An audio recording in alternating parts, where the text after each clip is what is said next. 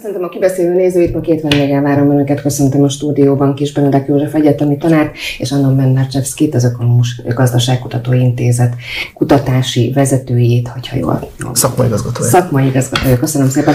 Az biztos, hogy a témánk az orosz-ukrán háború, és ennek önök szakértői. Köszönöm szépen, hogy elfogadták a meghívást. Az első apropója a beszélgetésünknek az Amnesty Internationalnek egy friss jelentése, ami a Guardianben is megjelent, miszerint kórházakba és iskolákba is telepítenek már fegyvereket az ukránok. Így van-e ez? És hogyha így is van, akkor van ennek bármilyen jelentősége vagy üzenetértéke? Ugye eddig azért ez a fajta kommunikáció inkább az orosz oldalt ért el. A mai háborúkban ez egy teljesen természetes folyamat. Telepítenek rendszeresen, ha megnézzük a közel-keleti konfliktusokat, akár az izraeli-palesztin Gáza helyzetét, évtizedek óta használják ezt a módszert, persze ott mások a terepviszonyok. Ami az ukrán-orosz háborút illeti, azt is tapasztaltuk már több alkalommal, hogy fegyvereket telepítenek lakott területek térségében, főleg olyan területeken, ahol iskolák vannak, óvodák vannak, kulturális intézmények, könyvtárak, vagy ne soroljon tovább. Mellettük nem mindig bele, de van, amikor belehelyezik, tehát az épület belehelyezik el a fegyvert, vagy a lőszert, és adott esetben ezeket tudják használni. Nem mondom azt, hogy egy sportszerű dolog, ez egyáltalán nem sportszerű, sajnos a városi harcnak vannak sajátosságai. Védelem szempontjából is, és támadás szempontjából is. Hát általában a védők mindig kedvezőbb helyzetben vannak egy városi harc során. Föl tudnak készülni ebben a háborúban, a védők nagyon fölkészültek, és hát előre tudják ezeket telepíteni. Amennyiben a másik fél tudomást szerez arról, hogy oda helyeznek el valamilyen fegyvert, akkor támadást indítanak. Hát gyakran alkalmaznak például az ukránok BM-21-es méretű korszerű sorozatvetőt, amit épületek mellett helyeznek el, és azért az elég nagy területet lehet lőni. Ha ezt az oroszok észrevezik, azonnal kilőik.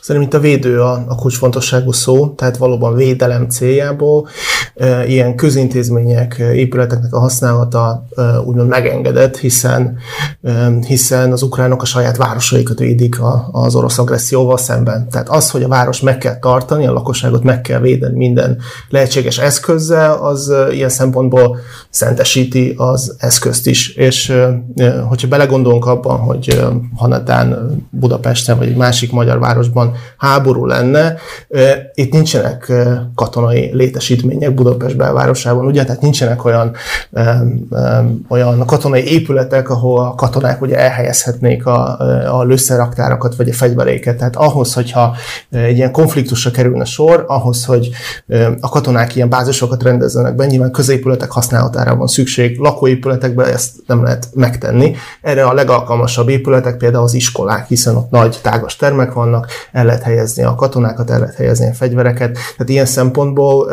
ez egy teljesen logikus lépés. Az Amnesty riportja, hogy mondjam, inkább az időzítésében érdekes, hiszen hát katonai szakemberek eddig is tudták, hogy pontosan hol vannak ezek a rendszerek elhelyezve. Inkább az, hogy a jelentés most jött ki, és hát nyilván ez némileg az orosz félnek kedvez, hogy nyilvánosan is ilyen következtetéseket tesznek.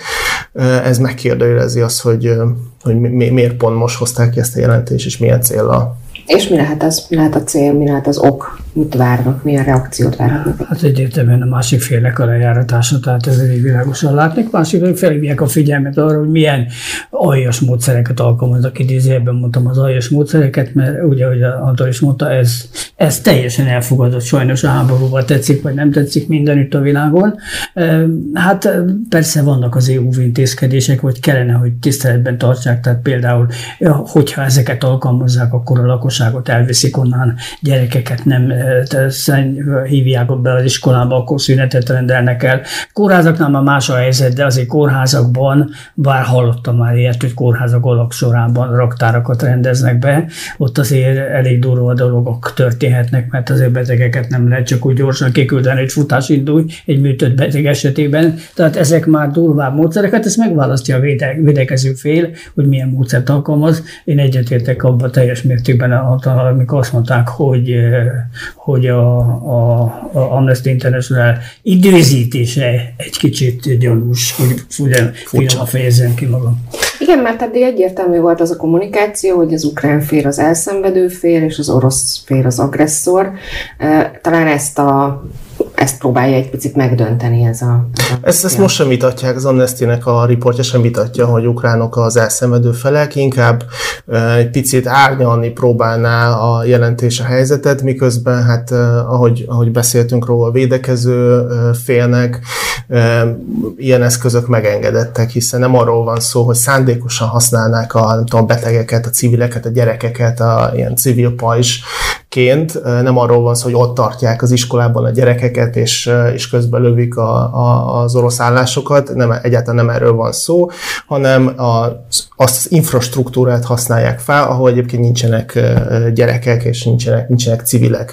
És ilyen szempontból az időzítés valóban érdekes, de azt gondolom, hogy az Amnesty-nek nem tett jót ez a jelentés, hiszen miközben az orosz félről nem fogalmaztak meg ilyen jellegű kijelentéseket, és hát egyértelműen, hogy az oroszok támadják ukrán területeket, és nap mint nap hallunk arról, hogy iskolákat bombáznak, buszmegállóban lévő embereket lőnek, vagy ugye számos alkalommal ugye főleg tavasszal, amikor hideg volt, és az emberek ugye nem volt ezekben a városokban, ahol harcok folynak, nincs vízellátás, nincs gázellátás, és az emberek ugye az udvaron sütötték, főzték az élelmiszereket, vagy ugye vízért a helyi kútba mentek, és ezeket az embereket lőtték. Tehát amíg nincs megfogalmazva ilyen kritika az orosz féllel szemben, és az ukránokat pedig hát azért illeti kritikával, mert a saját városaikat védik, ilyen szempontból ez nem tűnik annyira kiegyensúlyozottnak,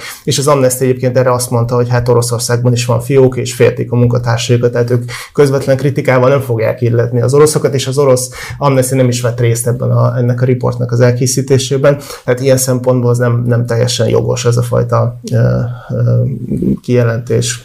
Vannak itt védekezési módszerek, de nem alkalmazzák. Például az izraelieknél gyakori módszer az, hogy az úgynevezett kopogtatás módszer, amikor az épület tetejére valamilyen olyan fegyverrel lőnek be, ami pusztítást nem okoz, de figyelmezteti a lakosságot, vagy pedig megafonokon keresztül figyelmeztetik a ott lakókat, hogy sürgősen hagyják el az épületet, 5 percük van, és ettettük ezzel ember áldozat nem lesz, de ebben az esetben ezt nem alkalmazták. Ugye fontos még szerintem azt is elmondani, hogy az Amnesty bár nagyon fontos feladatokat végez, azért sokszor bizonyos érdekek és lobbiszféra érdekszférájába kerül, de amíg olyan országok vagy csoportok ellen támadnak, ami bizonyos érdeknek megfelel, addig ugye rendben működik az Amnesty, most pedig ugye hirtelen nagyon sok kritikával illették az Amnestyt, mert átléptek bizonyos vonalat, tehát ezt ahogy említettem, az időzítés nem volt alkalmas ennek a riportnak a nyilvánosságra hozatalához, és nagyon sok kritikával illették. Most hirtelen az Amnestynek a működése nem lett annyira jó, miközben ugye korábban megfelelt a céljainak. De itt hangsúlyozom, a céljai a szervezetnek nagyon is szükségesek és fontosak, de hát néha tényleg olyan dolgokat csináltak, ami megfelelt bizonyos érdekeknek. Itt milyen érdekeknek lehetett megfelelni, vajon mik azok a hátterek talán, amikben érdemes gondolkodni? Hát ugyanúgy, hogy minden nagy politikában van bizonyos lobbyerő, vannak hatalmi érdekek, vannak akár vállalati érdekek, és mindenki a saját eszköztárához és képességéhez képest megpróbálja elérni a lehető legjobbat a maga számára. Egy vállalat esetében ez ugye akár egy profit maximalizálás lehet, és ennek szempontjából próbálja befolyásolni az adott kormányt, hogy megtegyen olyan intézkedéseket, ami kedvez ennek, miközben mondjuk nagyhatalmi érdek szempontjából nyilván a kormányok a maguk lehetőségeikhez híven próbálják befolyásolni a nemzetközi vizeken is működő szervezeteket, akár Transparency, vagy akár az Amnesty, vagy más szervezeteket, tehát semmilyen konspirológiát nem akarok ebbe belevinni, de hát nyilván mindenki a maga lehetőségeihez képest próbálja alakítani ezeket a viszonyokat, és rajtuk keresztül is a saját geopolitikai képességeit érvényre juttatni. Nyilván itt arról van szó, hogy a másik felet amennyire lehet lejáratjuk, és emögött pedig olyan szervezetek állnak, akik ehhez támogatást adnak, akár anyagi támogatást is. Itt azért a nagyhatalmi érdekek kifejezésbe egy kicsit belekapaszkodnék. Most hogyan állnak a nagyhatalmi érdekek? Ugye nagyon sok nézőpont lett ebben, hiszen először jelentek meg nyugati kritikák, miközben ugye a fegyverszállítás is az Unió részéről megtörtént, de közben Kína is azért most már bekapcsolódott minimális szinten a háború egy részébe. Hogyan alakulnak most ezek a polarizációk? Ez az egész történet a nagyhatalmi érdekek érvényesítéséről szól, és mindenki úgy próbálja, hogy tudja, nagyon világos célok vannak. Tehát amikor Oroszország elkezdte ezt a háborút, akkor Putyin megfogalmazta, hogy melyek a célok, és ezeket igyekeznek teljesen következetesen. Idő nem számít, azt szokták mondani, de érvényre jutatják. És hát nyilván vannak zavaró tényezők, amikor ugye a NATO azt mondta, hogy beveszi Ukrajnát a NATO kötelékébe, Grúziát beveszik, tehát olyan orosz érdekeket próbálnak érinteni, amelyet az orosz vezetés nem tud elfogadni. Tehát magyarul azok az országok, amelyek a Szovjetunió részét képezték, nem lehetnek NATO tagok. Na most ezen történt egy túllépés, amit az oroszok nem tudnak elfogadni. A másik, az erők, eszközök Kelet-Európában történő telepítése Oroszország szempontjából kifejezetten veszélyt jelent.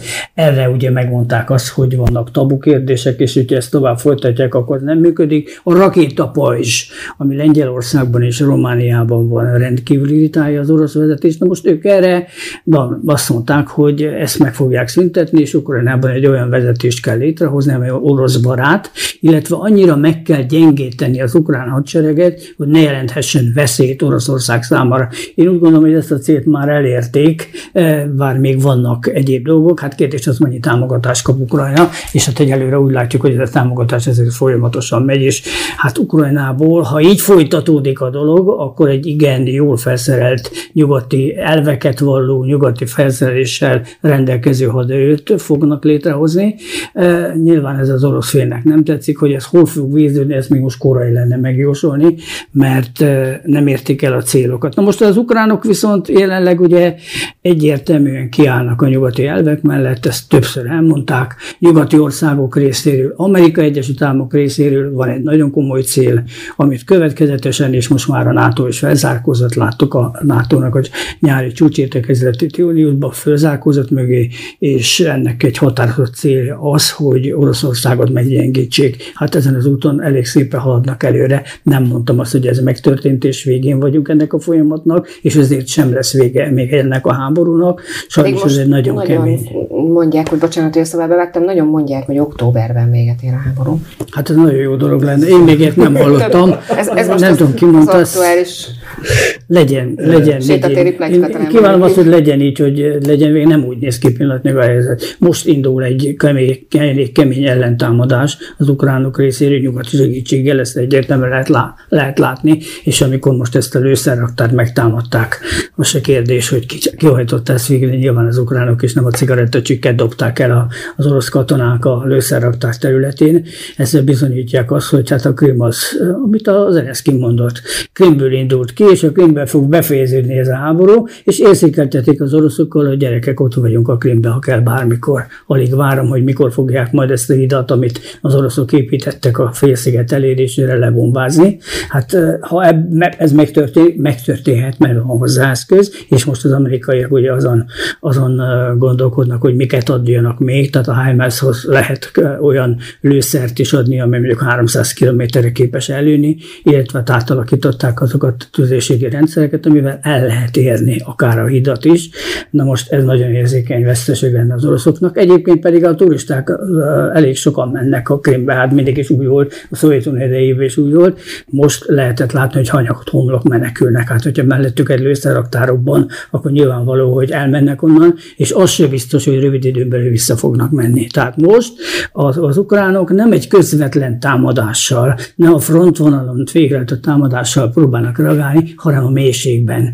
És hát ebből lesznek még majd érdekes dolgok. Ugyanakkor én nem látom annak nyomát sem, de tévedjek, azt kívánom magamnak, hogy leülnének tárgyalni. Ami az októbert illetve, vagy nem tudom, kezdjük onnan.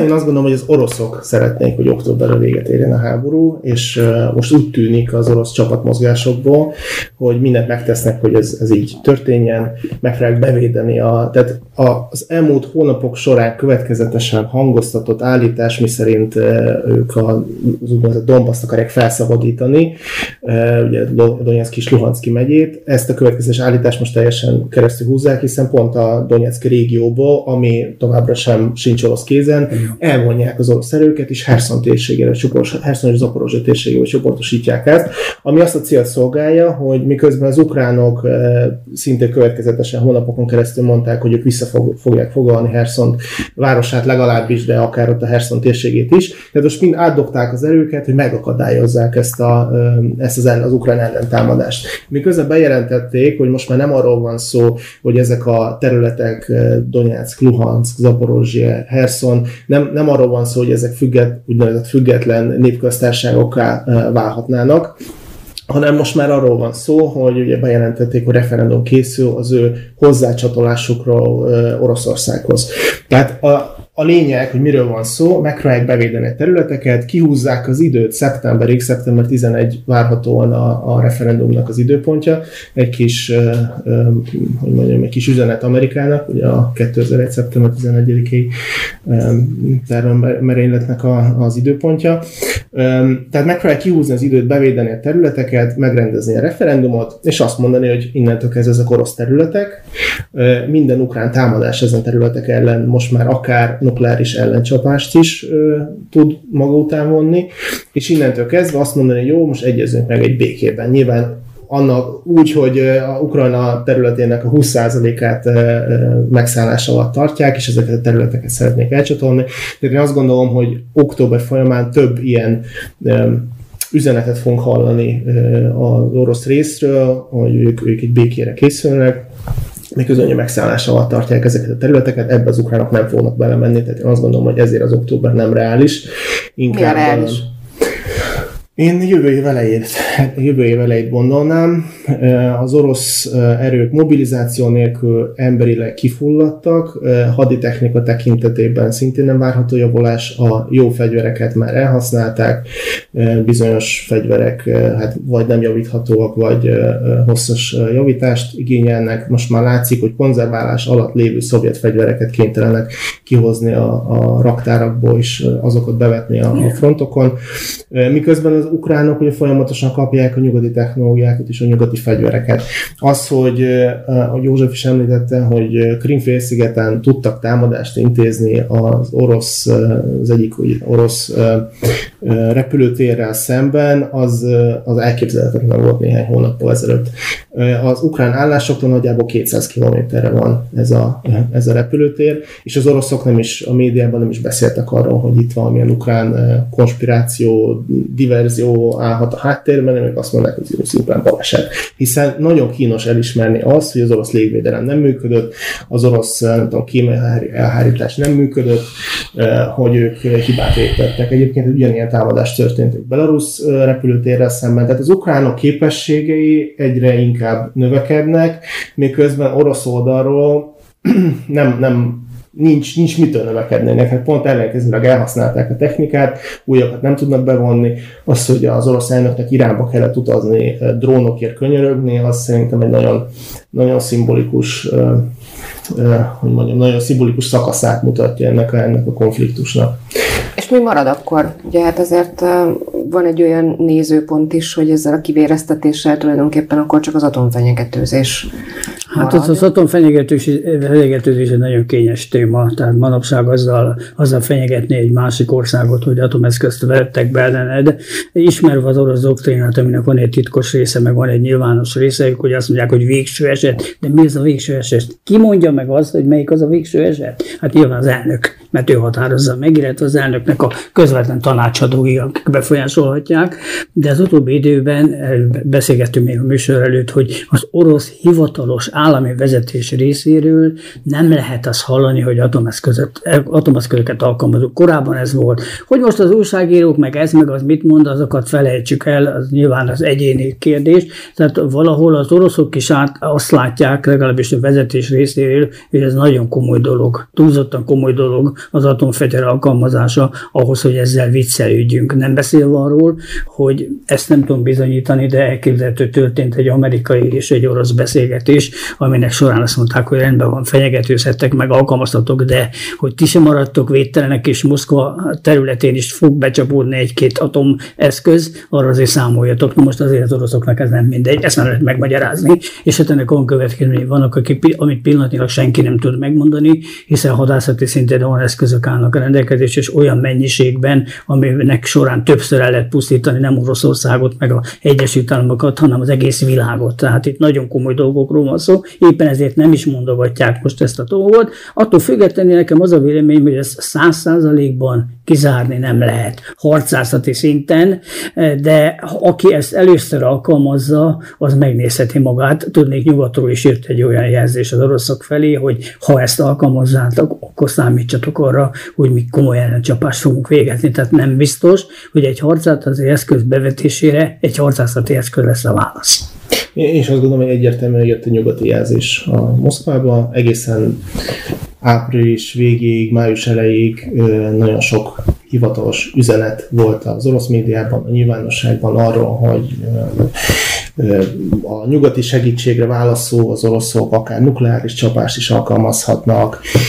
Tehát folyamatosan ment hónapokon keresztül a nukleáris zsarolás. Egyébként itt a hazai média is nagyon sokat foglalkozott azzal, hogy akkor mi lesz a végkimenetele, mi lesz, hogy Oroszország taktikai nukleáris csapást intéz Ukrajnába. És aztán hirtelen, valamikor május környékén ezek a fenyegetőzések teljesen abba maradtak. Tehát rászóltak az orosz politikusokra. Ugye például ilyen Dmitri Medvegyev volt orosz elnök, volt miniszterelnök, többször is írt a Telegram csatornájában, többször fenyegetőzött atommal. Ezek az üzenetek teljesen eltűntek. Én azt gondolom, hogy volt a háttérben egy véleménycsere a nyugati országok, elsősorban az Egyesült Államok és Nagy-Britannia és Oroszország között, amikor szembesítették egymást a következményekkel. Meddig megy el mondjuk az Egyesült Államok, hogyha Oroszország akár csak taktikai nukleáris eszközt alkalmaz Ukrajnába, és valószínűleg ez a szembesítés azt az üzenetet hordozta a Moszkva számára, hogy nem érdemes ezzel játszani. Viszont egészen más lesz a helyzet, hogy, ahogy említettem, hogyha megrendezik a referendumot, és hivatalosan, hát nem hivatalosan, orosz szemszögből ezek a területek orosz fennhatóság alá kerülnek, akkor akár azt is mondhatja Moszkva, hogy innentől kezdve, hogyha ezeket a területeket támadja az ukrán fél, akkor feljogosult vagyok a nukleáris fegyverek bevetésére. Miért ennyire fontosak ezek a területek ebből a szempontból? Inkább azt mondom, hogy ezeknek a területeknek az elvesztése fog nagyon fájni, hiszen a putyini narratívának a narratíva arra épült, hogy hát felszabadítják Donbaszt, ugye ez nem sikerül, Luhanszki megye orosz kézen van, a Donetszki megye nem. Az egyetlen megyei jogú város, amit sikerült elfoglalni, ez Herson, és az is a háború első hetében történt gyakorlatilag. Azóta nem volt olyan, illetve Mariupol, hogy az nem megyei jogú város, az fontos volt az oroszok számára, de nem akkora szerzemény, mint mondjuk Herson. Ha elveszítik Hersont, az egyetlen megyei jogú várost, amit megszereztek, egyrészt a Krím-félsziget további megvédése is veszélybe kerül. Másrészt az egész kommunikáció, az egész orosz propaganda, amely arra épül, hogy felszabadítják az ott élő lakosságot, hogy milyen eredményeket érnek el, ez ugye visszájára fordul. És ettől félnek nagyon, hogyha valóban elindul egy ukrán ellencsapás, egy ellentámadás, és ezt próbálják megakadályozni, hiszen az hosszú távon beláthatatlan következményekkel járna az orosz vezetés számára. És az sem véletlen, hogy mostanában az ukrán vezető többször hangoztatta már azt, az, hogy a lakosságot arra a területről ki kell menteni, ne szavazzanak, ne legyen népszavazás. Egyébként jogilag még vitatható, hogy azon a területen rendezhetnek-e népszavazás, sokkal bonyolultabb, mint mondjuk a Donbassban, illetve Luhanszk megyében. Ezt azért nemzetközi szinten is fogják bírálni. Nem hiába nem sikerült. Nem. Véletlenül sem merem azt kijelenteni, hogy ez a népszavazás sikeres lesz, és egyáltalán meg tudják rendezni szeptemberben. Tehát ez még mindig kérdőjel. Az ukránok nagyon keményen ellenállnak nemzetközi közösség, és tehát ez nem egy egyszerű dolog, mert itt ugye van egy népszavazás, a népszavazásról kihozzák azt most, hogy csalnak, vagy nem csalnak, azt hagyjuk, kihozzák azt, hogy ezek az emberek, akik itt laknak, azok Oroszországhoz akarnak tartozni, akkor nehéz egy népszavazást előbírálni. A gazdasági részről még beszéljünk egy kicsit, ugye mindenkit azt foglalkoztat, hogy mivel fűtünk télen, milyen gazdasági, energetikai következményei lehetnek a háborúnak, illetve hát amik vannak, azokat már látjuk, de hova fajulhat ez még, vagy hova mehet ez még tovább? Lehet ebben valamiféle kompromisszum? Az háború több területen folyik. Egyik a katonai terület, amit látunk, meg most azért próbáltuk erről lehúzni a leplet és kibeszélni a dolgokat. Van a gazdasági terület a második, a harmadik pedig talán azt mondom, hogy a hírszerzés területén, a média területén, a kibertámadások területén. Hát a gazdasági területen nagyon kemény kérdések forognak kockán. Ugye az oroszok azt a területet próbálják elfoglalni, illetve most már elég sokat elfoglaltak belőle, számukra fontos. Ez ugye a Szovjetunió, illetve most Ukrajna egyik leggazdagabb területe, ipar, mezőgazdaság szempontjából látjuk a búza problémát, látjuk azt a fekete földet, ami ott van, a világ egyik legjobb földje, tehát nem véletlenül ezen a területen folynak a harcok és próbálják megszerezni. Hát ezen kívül ugye jött a válasz az egészre a nyugat részéről a szankció, amivel hát kétes eredményt értünk el. Tehát nem minden ország számára hasznos, és nagyon sokszor ugye ezt szokták mondani Pestést, hogy a fagylalt visszanyal, tehát nagyon sok államnak ez rendkívül kellemetlen. Úgyhogy itt most mindenki egyéni módon próbálja ezt a kérdést rendezni. Ugye az Európai Unió részéről van egy olyan politika, hogy közösen lépünk fel, ezt nem sikerült eddig megvalósítani. Az amerikaiak jól járnak ebbe a háborúba, a fegyvergyárak kiválóan működnek, nagyon jó eszközöket szállítanak, és hát nagy valószínűséggel...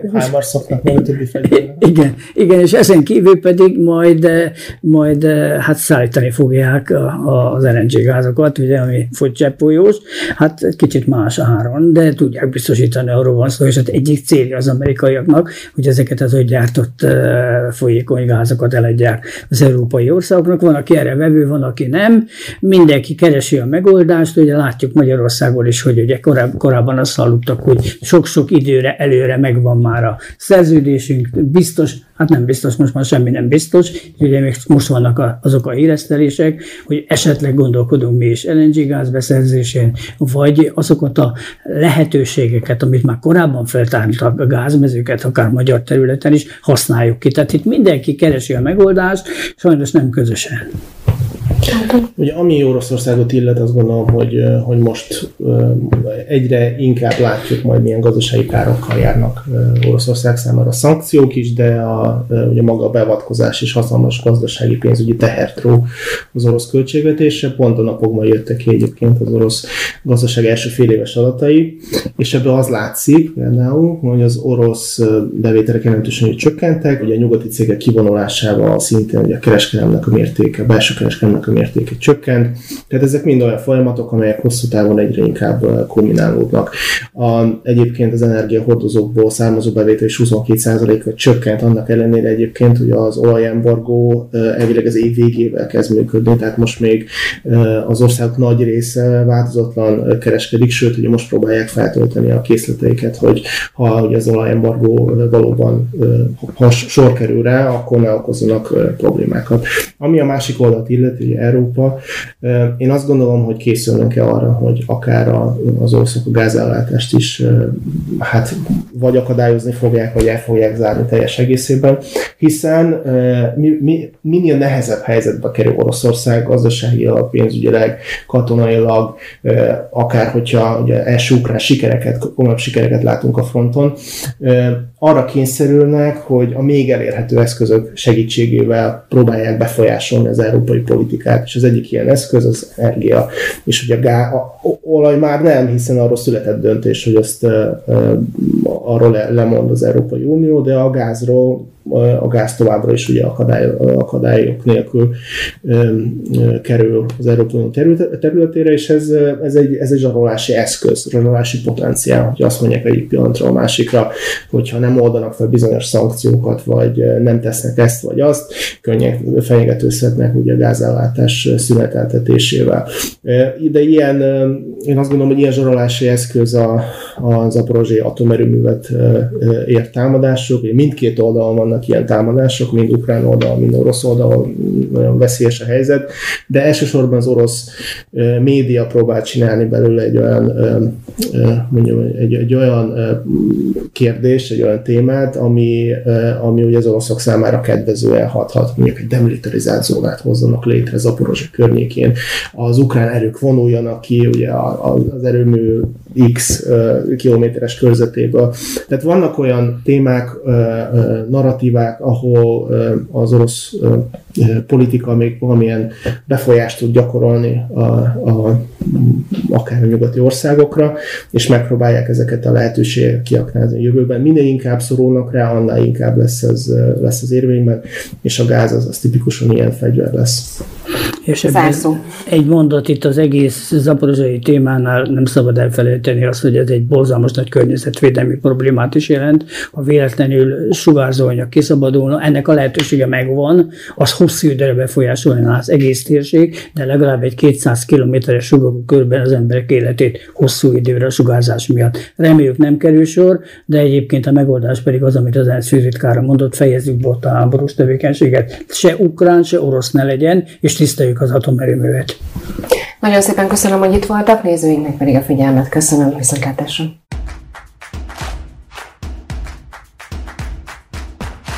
A műsor a Béton partnere.